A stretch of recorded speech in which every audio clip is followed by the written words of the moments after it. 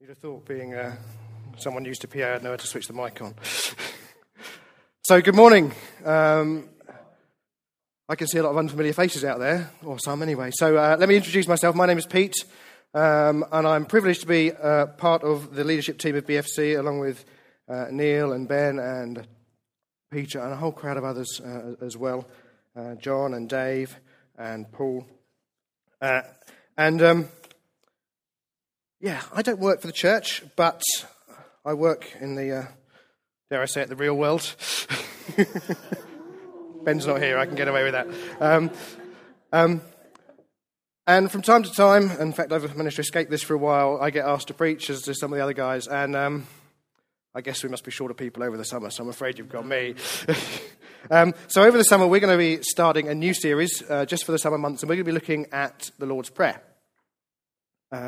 Looking at it afresh, but rather than what we might normally do in that we might spend 6 weeks or one week just looking at the whole thing, we're going to break it down, and we're going to break it down and look section by section at it. You get a bit of introduction from me in the first couple of lines today. Next week, Ben gets the fun of preaching on just 3 words, which will be fun for him, I'm sure. So what we want to do is delve into it a bit deeper. We want to hear what God would say to us through it. We want to catch a glimpse of him, catch a glimpse into his heart, and then understand from that what our response needs to be.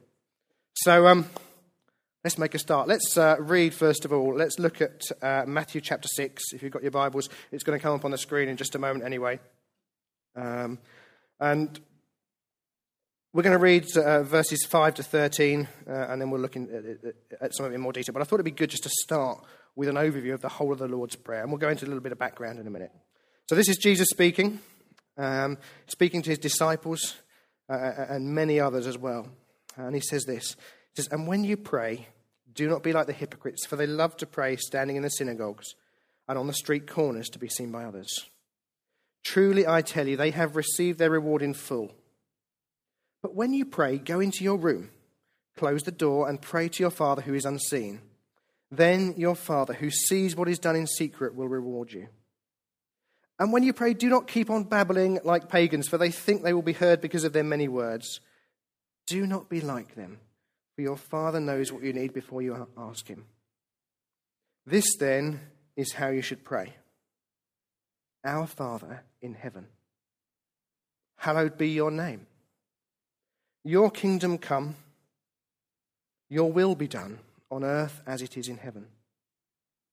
Give us today our daily bread, and forgive us our debts, as we also have forgiven our debtors. And lead us not into temptation, but deliver us from the evil one." Just one quick note. You'll note that the original doesn't include what we normally add on to the end of there, which is for yours is the kingdom, the power, and the glory forever and ever. Amen.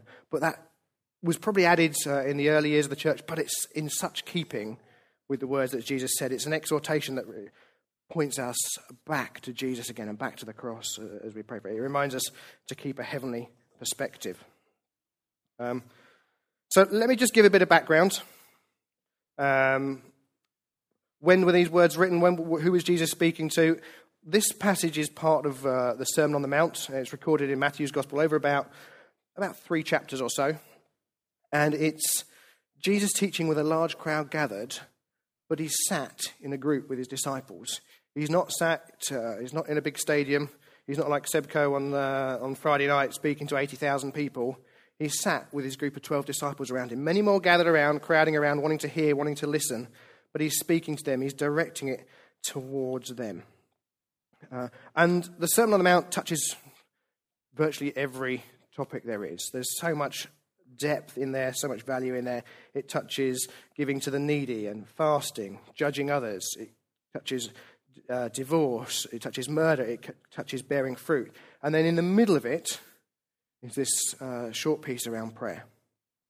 And the introduction he gives, the religious leaders of the time, they tended to pray long-winded prayers. Out loud, on the street corners. Neil's saying nothing's changed, but I'll leave that for you to judge. And Jesus starts off by saying, actually, don't be like them. Don't be religious showmen or women in our prayer. We don't need to keep on going on and on and on, battering on the door of heaven. Rather, Jesus says, do not be like them. He says, actually, your Father in heaven knows what you need. He knows what's on your heart even before you pray it. But he's just longing for us to come with him. It's not about praying visibly. It's not about using long, complicated words. It's about a simple directness. Simply coming to him, simply expressing our love for him, a recognition of who he is, and then what is on our heart and responding to that. It's recognizing his holiness, his majesty, but in a simple, down-to-earth fashion. Let me caveat, though. I'm not saying, though, that we shouldn't be praying out loud in church or in home groups or in other settings. Actually, that is really good for us to do. But actually, let there not be lots of pressure to pray long-winded prayers or long prayers. Actually, God loves simple prayers. He loves to hear what is on our hearts. We need to be praying out as part of a desire to glorify God and to see his kingdom come, though, rather than out of, I feel I ought to pray now. It needs to be out of desire to see God glorified rather than us glorified. So, but the whole section throughout the Sermon on the Mount, the teaching applies to specific areas, but actually as we look into that teaching, as we look into what Jesus says, there's a lot more there as well. There's a lot of truth just in those simple words. Okay, so that's a bit of the background. In terms of the Lord's Prayer, well, it's a bit of a funny name because it's not really the Lord's Prayer. He taught it to us, but he never prayed it. He didn't need to. He didn't need to pray for forgiveness because he never sinned. He didn't need those types of stuff, but he gave it as a model for his disciples, and he told his disciples to do it. He gave it both as a prayer in its own right, but also as a model for how to pray. But as I said a minute ago, it's also got implications in the teaching about it that reflect that should touch our daily lives. And it's split into six main areas. First of all, seven really. First of all, we enter into God's presence, our Father in heaven. And then there's 6 requests or partitions. First of all, 3 directed to God and about his character. Hallowed be your name. Your kingdom come. Your will be done. And then, after that, there are 3 requests and partitions more centered around our needs and our response to that. Give us our daily bread. Forgive us as we forgive others. And lead us not into temptation. That order is significant. We're not just to come to God with a shopping list of requests. He longs for us actually to come into his presence, to recognize who he is. And then, after we recognize him, to then think about things. When we look at who he is and focus on him first, that changes our perspective. If I focus on God, actually my worries and my problems seem quite small, and actually he seems very able to deal with them and to cope with them. It's very easy for me to come with a list of, oh, woe is me, please God, help me do this, help me do that, please provide me a pay rise, please give me a better job. And actually, I've not recognized at all who God is. But actually, I can come to God, and if I come and focus, and if we come and focus and say, God, you be glorified, you be exalted, praise be your name, your kingdom, your will be done, and say, Father, I need your help in these areas. Help me to live under your grace with them. Help me to do them. Yes, Lord, I'd love a pay rise. Who wouldn't? But it changes our perspective on those areas. It changes the way we think. It changes our outlook. It changes the way we pray. It's fair to say that, most people would know the Lord's Prayer, probably most in this land. It's prayed in church services up and down the land. It's prayed in school assemblies, you hear it at weddings, at funerals, at christenings, all over the time. But actually, how many times do we actually think and stop about what we're praying and what we're saying when we say it? I know I'm guilty of just sometimes just reciting it by rote as I'm putting things in my bag maybe or doing other things, and you just sort of go into autopilot and we don't really think. But when we stop and we take a moment to look at the words, to think about them, to think about their impact, they are powerful. I've found it fascinating, enthralling, challenging, as I've been looking at this. It's given me fresh inspiration, fresh challenges, and a fresh desire to use it as a model, but also a fresh desire to take on board its impact and its teaching in my life. And I've only really looked at the first line. So as we look at these first couple of lines, let's look beyond what they say about prayer as well, and let's see what they teach us about the character of God. See what broader lessons we can learn from them. So I've kind of titled this morning, what have I titled it? A Radical Family with a Heavenly Perspective. And as I looked at this, as I studied it, as I looked at the words, that almost seemed to be what I could find in it. Yes, it's a model for prayer, but actually there was an awful lot of teaching about who we are in God, what he's done, and about our perspective. So, the piece I was given this morning, 6 words was my piece to preach on. Our Father in heaven, hallowed be your name. So that shouldn't take too long, should it, hopefully? We'll see. Shouldn't be too long. So let's take that piece by piece. Let's look at that. So first of all, let's start at the beginning. Our. Look at that word. Not my Father, not somebody else's Father, but our Father. We're in this journey together. We're not trying to do it on our own, but rather as a group of disciples. Jesus was talking and teaching this prayer to his disciples. And just like they did, we share the highs and lows. We share the joy, we share the laughter, we share the tears and the pain, we share the sorrows. We help those who need to be helped. We are not too proud to be helped ourselves. I know I find it very easy to help others, but I don't like being helped. I'm a proud man, and I don't like being helped. But it's about being together. Our also doesn't leave us room to exclude anybody else. It doesn't leave us room to exclude someone based on our own prejudices, on feelings, based on our own perception of social standing, on age or race or sex. It's our Father. None is excluded from that. All are included. We'll look at these in turn, and then we'll come back and we'll just look at some application of these. So next one, moving on through. Father. John was talking a lot about this the other week, and he's got some more to share on that in the future.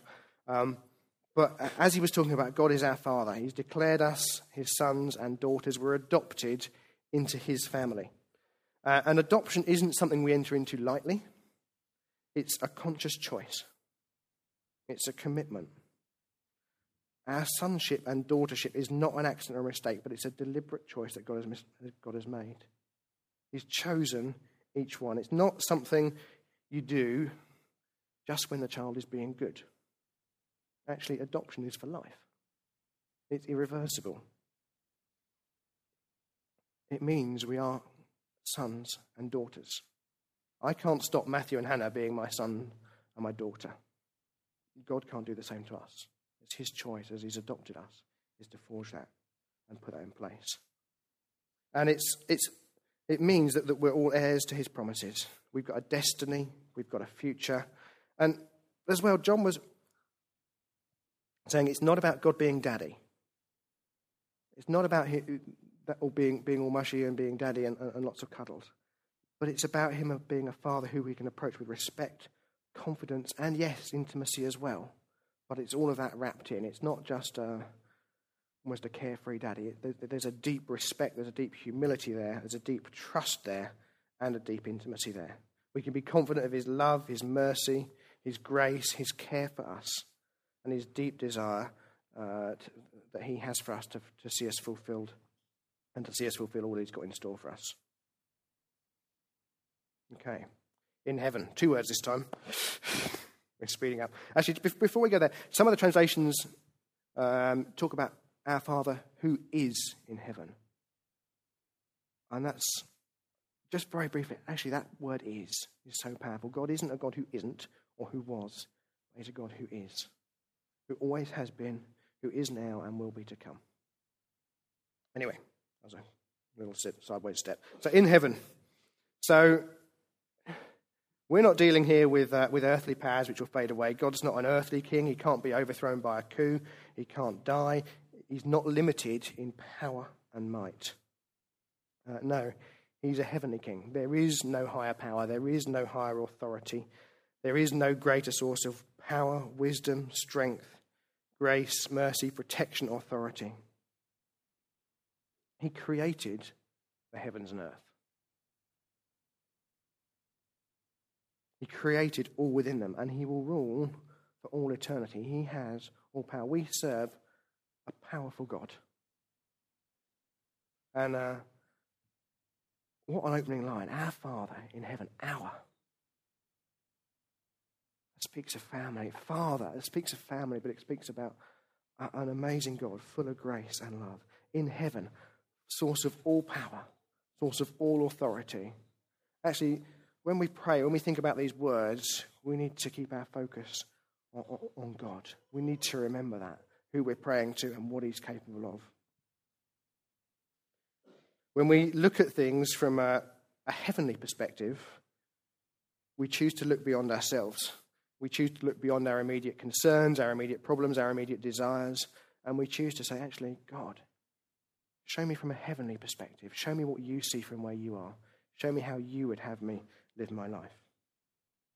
We get a glimpse of his heart. So, next one. Hallowed be your name. Moving through quite nicely. How are we doing for time? We're fine. Hallowed is to do with holiness.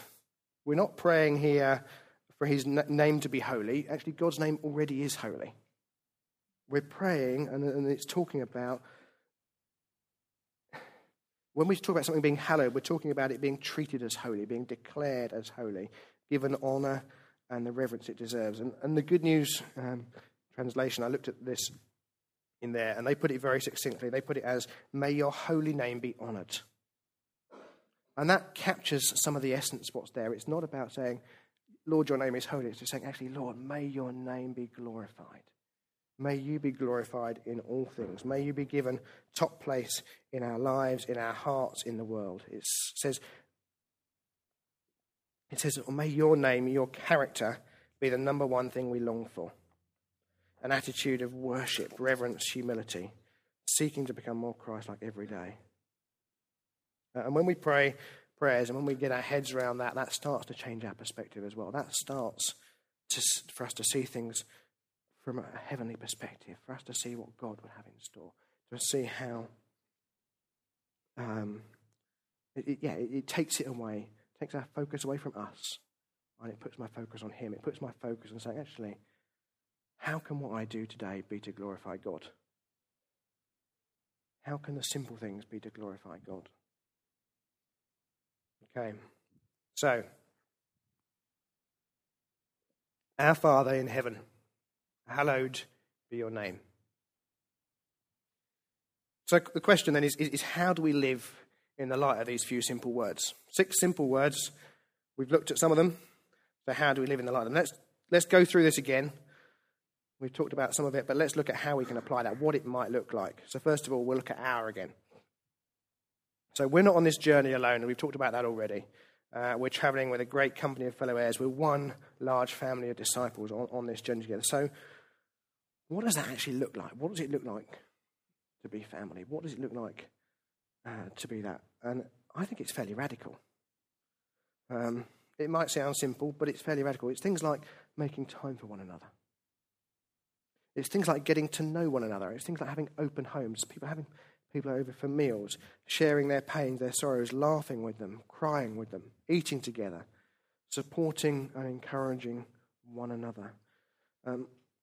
Let's not be too busy doing church to be church.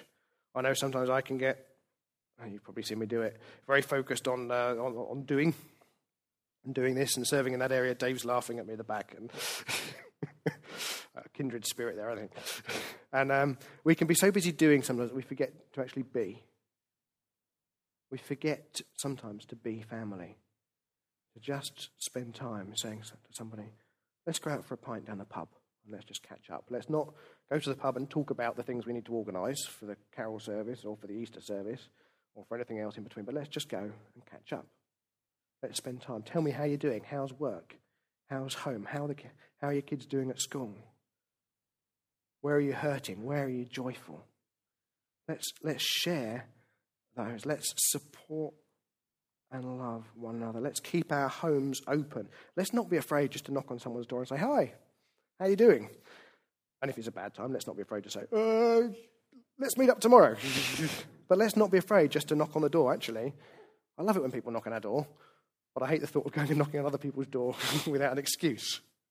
But it's so important, actually. If a member of my family knocks on the door, I just invite them in. Doesn't matter what we're doing, doesn't matter what state the house is in. My brother's been known to turn up at 8 in the morning, at 6 at night, almost without notice. "Oh, come in, do you want some food? We're just getting started." And actually, that needs to be the same. If we're family as well, that needs to be the same in the church. It's about support and love. It's about simple things like making meals for people. Actually, that has a surprising effect on those around us. We'll talk in a minute about actually how we glorify God, and we'll come on to that, we'll touch that again. But simple things that speak to others as well of his glory as they see a radical family being modelled in his church. So, Father. Okay, so we need to remember that we're adopted, we're heirs.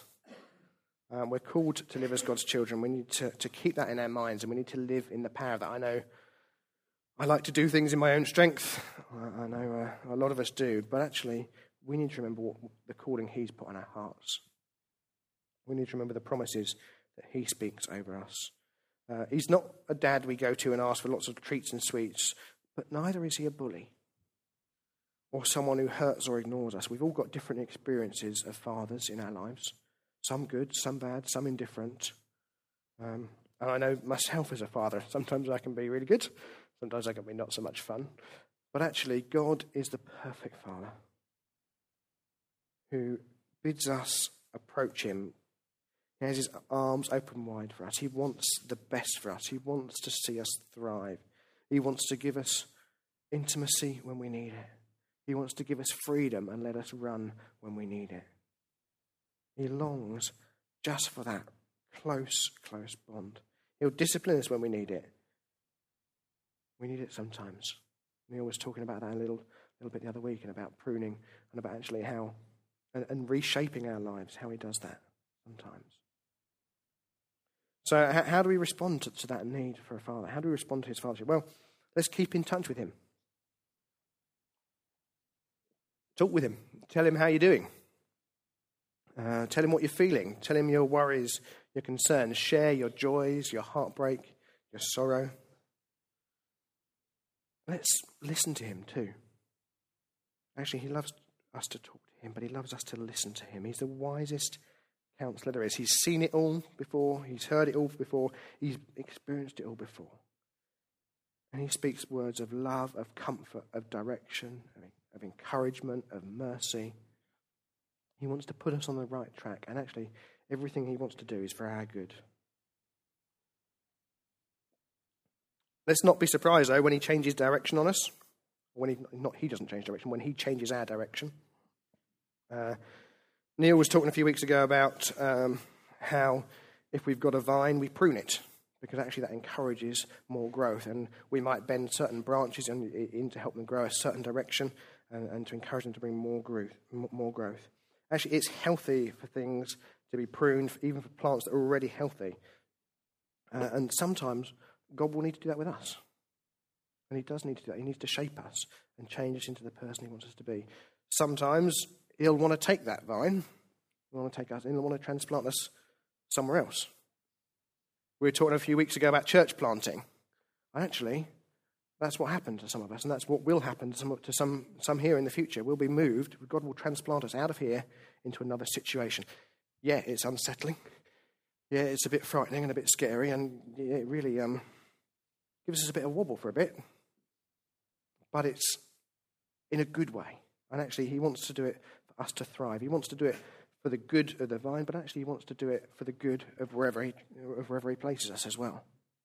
If I move a plant in the garden, not that I do very often, It can be because maybe it's grown too big for its pot. Maybe it's too big for the space it needs to be in. Or maybe there's a space that just looks dark and dingy. And I want to move some brightness, some flowers, some vibrancy into that area. I want to declare that. And God does that with us as well. He moves people into dark areas sometimes and say, look, I want to put you in this difficult housing estate. I want to put you in this difficult Middle Eastern country because I want you to be a light for me, for my glory there. What else about a father? Well, let's be surprised by his love. I originally wrote this, I said, don't be surprised by his love, but actually I want to be surprised by his love. But let's not, this is going to sound strange, let's not, how do I put it? Let's not be surprised, if that makes sense. We need to expect to be surprised by his love, because actually it's the best love there is. He wants the best of his children. The best fathers show unconditional love. Regardless of what your children do, we show unconditional love. Actually, I try to, but I mess up. But God is the perfect father. He will always show unconditional love. He's shown it to us already. He's given his son. He sent Jesus to the cross to die for each one of us. He sent his own son. Not an adopted son or an adopted daughters, but he sent his own son so that we might be adopted, so that we might be welcomed into his presence. That's how much he loves us. So let's not be unsurprised. Let's be surprised again, week by week, by his love. Let's not take it for granted or be complacent about it, but let's be eternally thankful for it. And this really is part of what being a radical family is. We've got a radical family, a radical group of people with a radical father who loves his children regardless, who's given his own son up for them. We need to keep focused on him and keep a heavenly perspective. So in heaven, as we were saying earlier, it's about perspective. It's about choosing to see things from God's perspective, not our own. So when we look from a heavenly perspective, we see things from his position of power, of strength, of might. We see his love, his grace, his forgiveness. We see all the challenges from a different perspective. We see them maybe as opportunities. We see them as change, as exciting. Yeah, uncomfortable, yes, but exciting, and we understand what's going on, and we know we're not in our own. And I was thinking of some examples of some of the times when changing perspective makes a difference. We've seen a lot of prayers answered at BFC over the years. One thing we always do, and we love to do, is to pray for the sick. We've done it many times in the past. We're doing it at the moment, and we will keep doing it in the future because we serve a God who heals. We've seen it time and time again. Little things with people with colds and coughs, large things. Actually, I am convinced that our daughter Hannah would not be alive if it weren't for God. She was dead in a hospital in London. And the church prayed and prayed and prayed. And she's alive. You can't deny that seeing her today. There is nothing wrong with her other than wearing hearing aids. There's no long-term issues. The doctors cannot understand why she is alive and why she has no long-term problems, why she has no brain damage, why she has no disabilities. We had her school report, and we don't understand how come she's as smart as she is. But we look at her and we say, thank you, God. And we've seen it in the past. We're praying for Sam at the moment to be healed of cancer. We prayed in the past and he was healed. And let's keep praying. I'm confident God can heal. But we need to get behind that and pray. I want to continue to be amazed by his healing. I want to continue to be surprised by it. Not that I shouldn't be surprised, really, because I should expect it, and I do expect it. But I want it to bring such joy and such blessing when we do see it, because I know we're going to see it again and again and again, and I want to keep praying for that. We've seen prayers answered as well through changing circumstances. So as a church, we have seen so many prayers answered. Many of you here, you might not know it, but you're the answer to prayer. We have prayed time and time again for God to move people into this village who are Christians already, and for them to join this church. And we've prayed time and time again as well for God to bring us new converts. And we've seen his grace and his mercy and his blessing as he's done that. And we're going to keep doing that. But as I look around here, I can see face after face that we've prayed for. We didn't know who we were praying for at the time, but God has given us people. He's given us a wonderful family here. And we'll keep doing that. I want to pray for both more Christians to come and join this church, but I want to pray as well for more new believers, for more converts. And heavenly perspective. Ben mentioned it a week ago. I'd had the same thought as him, actually. All these posters started appearing around Billingshurst a couple of years ago. Save Billingshurst. I'm thinking, yes! Save Billingshurst. I almost registered a very similar website and pointed it to BFC's website instead. But that was I saw it and I thought, no. Well, I don't want to see the village become a huge sprawl, but actually, let's save Billingshurst for God. And if another 500 or 1,000 houses get built, fantastic. That'll bring more Christians into the village who can come and get stuck in and serve here. But it'll bring an awful lot more non-Christians who we can talk to, who we can befriend, who we can see come to know the Lord Jesus Christ. Actually, Jesus talked in the past, and in the Bible talks about actually sending people out to the nations. Actually, this is an opportunity where 500 houses, somewhere between 1,000 and 2,000 people, brought to us. When that happens, let's not ignore that. Let's say we don't have reservations about fields being built, and I hate to see God's wonderful creation just sprawled over with concrete. But actually, God's heart is for people. And that's about how we look at our perspective, how we look at things from a heavenly perspective. He has all power, all might, all authority. And when I look back at his provision and hand on my life, on our lives in the past, it gives me great confidence for the future. Helps me see things from his perspective. When I look back on the hard times in my life, I say, actually, God's hand was on that. It didn't necessarily feel like it at the time, but God's hand was on it. I know his intimate care, his attention to the smallest detail. And it's that and that, as I look back, is a reminder to keep my eyes focused on him and looking at him and from his perspective as we go forwards. Nearly there. So hallowed be your name.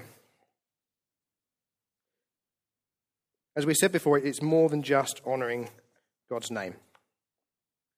It's about saying whatever I do today, be it in word, in thought, in deed, in action, it's about saying, may that be for your glory, God. May it be something that glorifies and honours you. People should look at our lives, should be able to look at our lives and see something different about us. They should catch a glimpse of God when they see the way we conduct ourselves, when we see the way we talk. It should be noticeable. It should cause them to want to know God. More and more in society today, it's all about me. It's all about, I want this, I want that. It's all about my skills, my rights, my abilities, my world. I want it, I want that, so I'm just going to take it. Actually, it's about what I can take from the world, not benefit, rather than what I can do to benefit others. The kingdom of God, and praying, hallowed be your name, flips that on its head. It bucks that trend completely, and it says, actually, it's not about me. It's about God. And it's about using my gifts, my skills, my abilities to glorify him. It's about shining out as a beacon for him.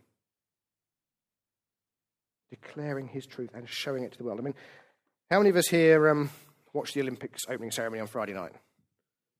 Most. How many of us stayed awake the whole way through? Not bad. Dave didn't, though. He fell asleep, apparently. How many of us gazed in wonder as they lit that cauldron at the end?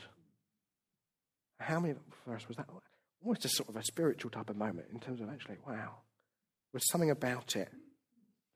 That Olympic flame and that cauldron declare to the world the games are happening, that they've started, that they're in progress. Come and see what the spectacle of these games is. We're called to do the same with our lives. That cauldron was made up of 200 plus little small flames, but when they were put together, which were fairly bright, but you probably couldn't really see them very well across that stadium, but when they were put together, when they were united, when they were a family, how bright was that flame? It burned hotter, it burned brighter, it could be seen from further and greater distance. It had more impact on what was around it. We're called to do the same with our lives as we live for him. Jesus, just a little bit earlier in the Sermon on the Mount, just the previous chapter, says, "You are the light of the world. A town built on a hill cannot be hidden. Neither do people light a lamp and put it under a bowl. Instead, they put it on its stand, and it gives light to everyone in the house. In the same way, let your light shine before others, that they may see your good deeds and glorify your Father in heaven." That's what this is about. This is what hallowed be your name is about. It's about saying, God, you be glorified in my life, in what I do, in what I say, in how I act, in my thoughts, in my deeds, in my words. And as we do that, people seeing that in us, seeing something different and catching a glimpse of the glory of God. So, I'll read my notes.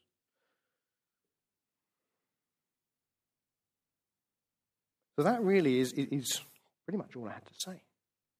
Let me just sum some of it up. So we've looked at those 6 words. Our Father in heaven. Sorry, those 8 words. Our Father in heaven, hallowed be your name. We're called through those to be a radical family with a heavenly perspective, living every step of the day to bring glory and honour to God. It's about who He is and who we are in him. We need to remember we're family. We're in this together. We're not on this on our own. He is our Father in heaven. Let's keep that heavenly perspective on our lives. Let's keep that heavenly perspective on what's going on around us. And in the midst of all of it, let's remember it's all about him. It's not about me. It's not about us. It's about him. It's about God. It's about honouring him in all we do day by day, be it in thought, word or deed, and seeking to make him number one in our lives and not ourselves. So let's pray. What we're going to do is I'm just going to pray and I'm going to ask the band to come up. We're going to sing a song. We're going to sing "To God Be the Glory" again. And then after that, I actually thought it would be good for us to say the Lord's Prayer together. But as we do that in a little while, let's think about the words. We'll take it slowly. We'll put the words on the screen. And we'll take it slowly. Let's think about those words. Let's think about their impact. But let me pray first of all.